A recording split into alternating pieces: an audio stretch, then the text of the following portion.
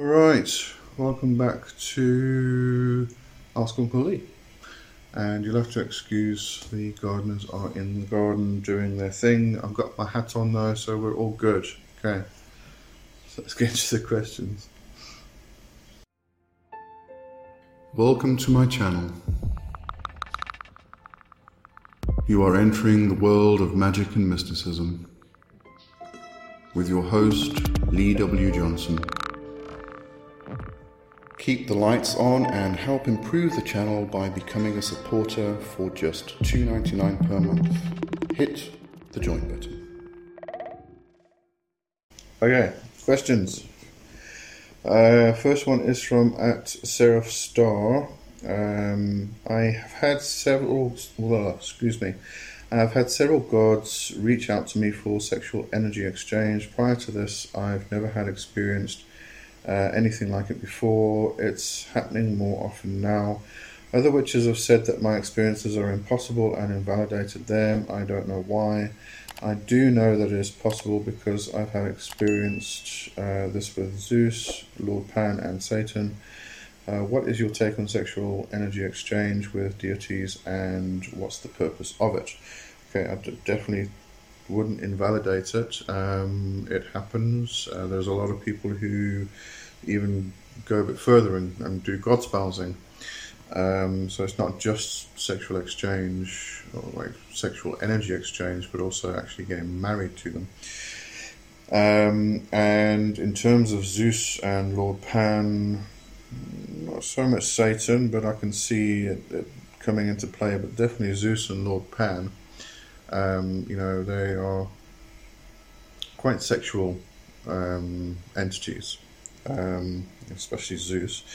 If you read all the myths and stories about Zeus, he got around. Anyway, so yeah, what is my take on sexual energy exchange with deities? Cannot talk today. Absolutely, perfectly valid. When it comes to making offerings to different spirits like different things. Some will go for the food, and some will like the coffee or tea or something like that. Others will like alcoholic beverages, rum, whiskey, brandy and things like that. Some spirits will like honey, milk, etc., etc., etc. And specifically in demonology, there's a large emphasis on blood offerings, but a lot of spirits like sexual exchange. It's not really about the sexual fluids, although the sexual fluids can add to the energy, but it is quite largely of regarding the actual the energy which is generated. And I mean, if you go into Western sex magic, you're going to find this a lot. And it has to do largely with the energy which is created and generated during the sexual experience. And if you do edging, or kareza, as it once was called,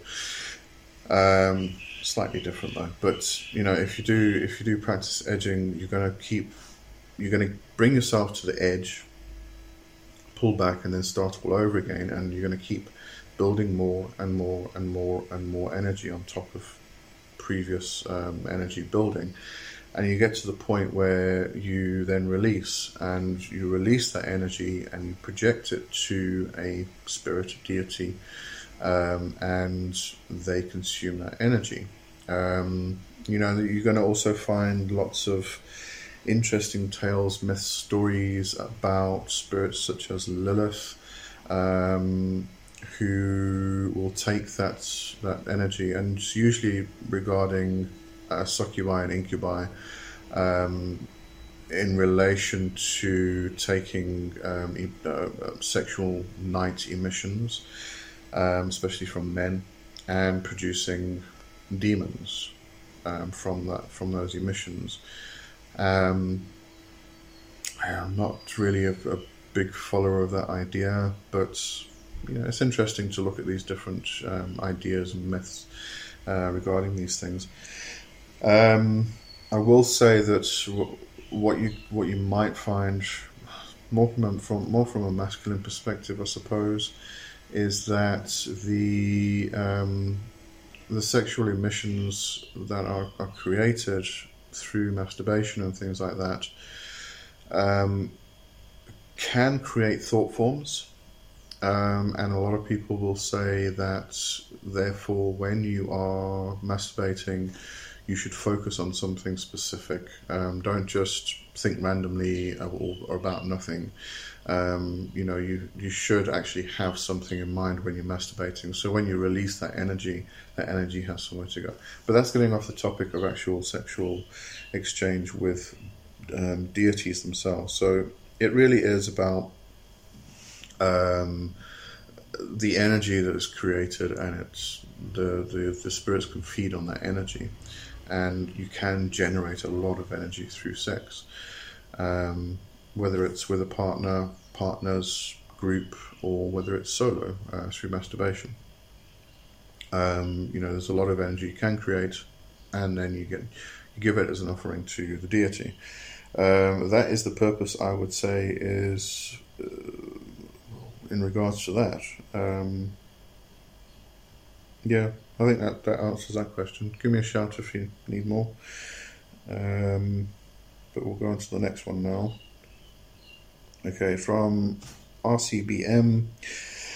Hi Lee, what do you recommend if for a period of time someone wants to give daily offerings to multiple demons, in brackets 7 to 8? I was thinking to write their names on a piece of paper and then a drop of blood on each of the names, then burn it.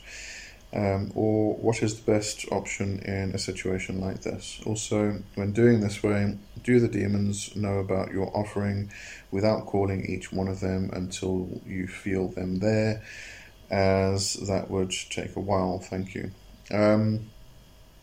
If you are... Okay, first of all, you need to create a relationship with each one individually. Then make sure that they all work together nicely, and they don't have fights, and they don't have petty arguments and things like that. If they all work together nicely, and you can create a nice union, a nice family, like good family bond, then represent them somehow on an altar. Then, when you want to do an offering to all of them, they're already there. You've created this bond. You're continuously working with them, so you don't have to, call each one individually. And when I do my morning prayers, I kind of just say morning to each of the spirits that I work with individually, and then I do one offering, and that's I light a candle, I light some incense, and I give them a bowl of water, and that gets changed every day.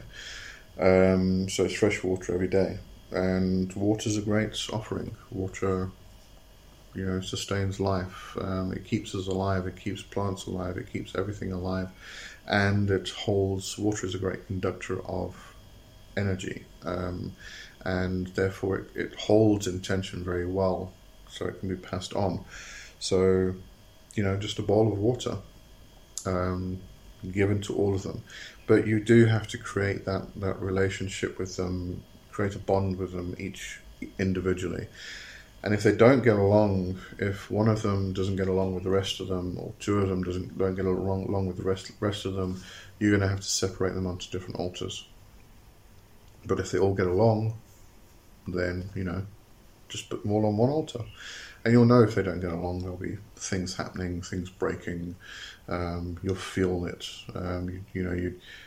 Whenever you approach the altar, you may feel something negative because they're having a bit of a fight. And just because they're spirits don't mean they don't fight amongst each other. They're going to. So that's really it. 1, create a relationship with each of them individually. 2, put them all on the same altar, make sure they don't fight.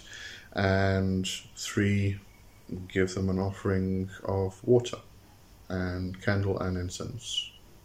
And do that constantly, continuously, on a constant basis, daily. I would make it daily, definitely daily. Of course, sorry, just thinking about this. You did say a period of time.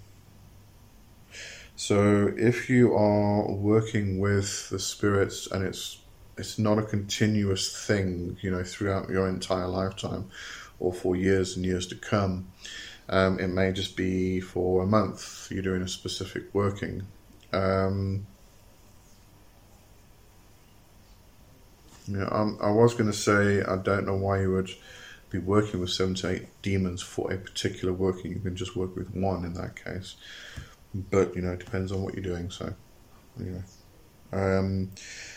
again, I would actually say do exactly the same thing. Create a relationship with each one individually. Have them all in the same spot. You can even make a spirit box. I'm doing that with the Egregore project. I've got a box, which is a spirit box, and all offerings go into the box. Trinkets, items, coins, what have you, go into the box as offerings, energy exchange. Coming back to that term. But the sigils of all of the egregores are being put into the box, drawn on the box. So, we talk about spirit boxes or spirit pots being specifically for one spirit. If they work together well, then you can include more than one spirit within that spirit pot or spirit box. So that's a good way to work with them. But again, you've got to create a relationship with them individually. It's no good just calling them all together and going, "Hi guys, let's have a party." You don't know them yet, and you need to get to know each one of them before you start working with them properly. Okay, so anyway, hope that answers that. Hope I got to the nitty gritty of it. Okay, let's do one more.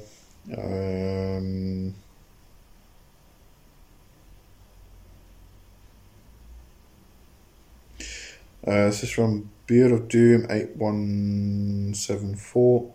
I had previously asked a question about marvelous and hidden knowledge.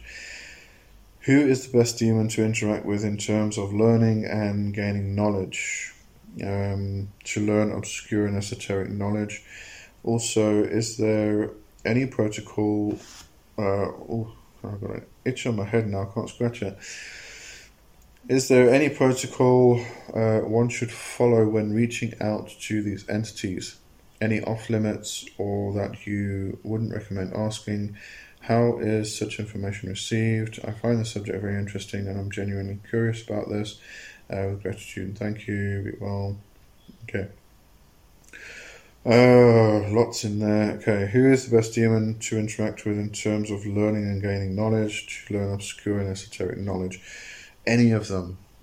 Really, they're spirits. They have access to all of this knowledge. However, you might want to actually go in a slightly different direction.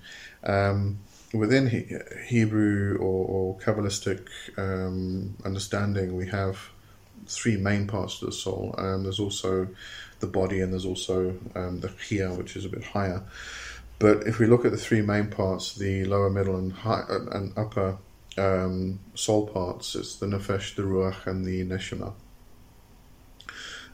If we have a look at the Nefesh, the lower soul part, the Nefesh has access to all knowledge, everything, past, present, future, because there is no past, present, future. Think of the eternal now, but of everything, not just knowledge that you've had access to, but everybody in history and in the future have had and will have access to. So the Nefesh is probably a very good entity to go and talk to, and it's part of yourself. It's part of your own soul, so it's a very strong connection. You can create a relationship with your lower self. At the same time, we can have a look at the Holy Guardian Angel, the personal daimon, whatever title we want to give that. This is more in connection with your, or following your own true will. But it's your higher self. It has access to everything, to all knowledge. So in that regards, I would actually go for your own soul, rather than an external entity, a demon or a deity or something like that. But I mean, if you want to have a look at external deities, all of them, they're spirits. They live it, so they have access to that knowledge. In my understanding, anyway. One specific one, Lucifer. Lucifer is the light bringer, the bringer of gnosis, the bringer of knowledge. So, Lucifer would probably be the best one there. Is there any protocol one should follow when reaching out to these entities? Any off limits, or that you wouldn't recommend asking? No. Any protocol? Be respectful. That really is the only thing, is be respectful, understand that these entities are ancient beings, and don't take the approach of the ceremonialist or the Solomonic magician who is trapping, binding, forcing, threatening, and things like that. Just be respectful, and if you are respectful, you're going to get respect back. If you are harmful, you're going to get harm back. Really that simple. So, logic dictates, be respectful, you will be respected. Okay? Any off limits, or that you wouldn't recommend asking? No. If you want answers to something, ask away. You're going to make mistakes. Don't get me wrong there. You're going to make mistakes, and this is not for everybody. But if you've got questions, ask them. If it's something you're not allowed to know now, you'll be told. Wait, be patient. But otherwise, ask away. How is such information received? Depends on you, depends on your abilities, depends on the situation, depends on the spirit you're talking to. Quite often it comes in dreams. It can come in repeated phrases, maybe, that you keep hearing people say, or you keep seeing on social media, that repetition. There's that message trying to get through. So it can be direct. You can sit down with the spirit and get a direct communication, and quite often that's telepathically, and that can be in a manner in which it could be verbal. You could hear it. It could be in thoughts or feelings. It could be imagery. There's a whole lot of ways that things can be communicated, and it all depends on the situation, you yourself and your own abilities, and the spirit and how they feel they want to communicate at that particular time. Yes, and that's that. Okay, so I think that answers that question. And that's it for this week, and I'll see you next week for more.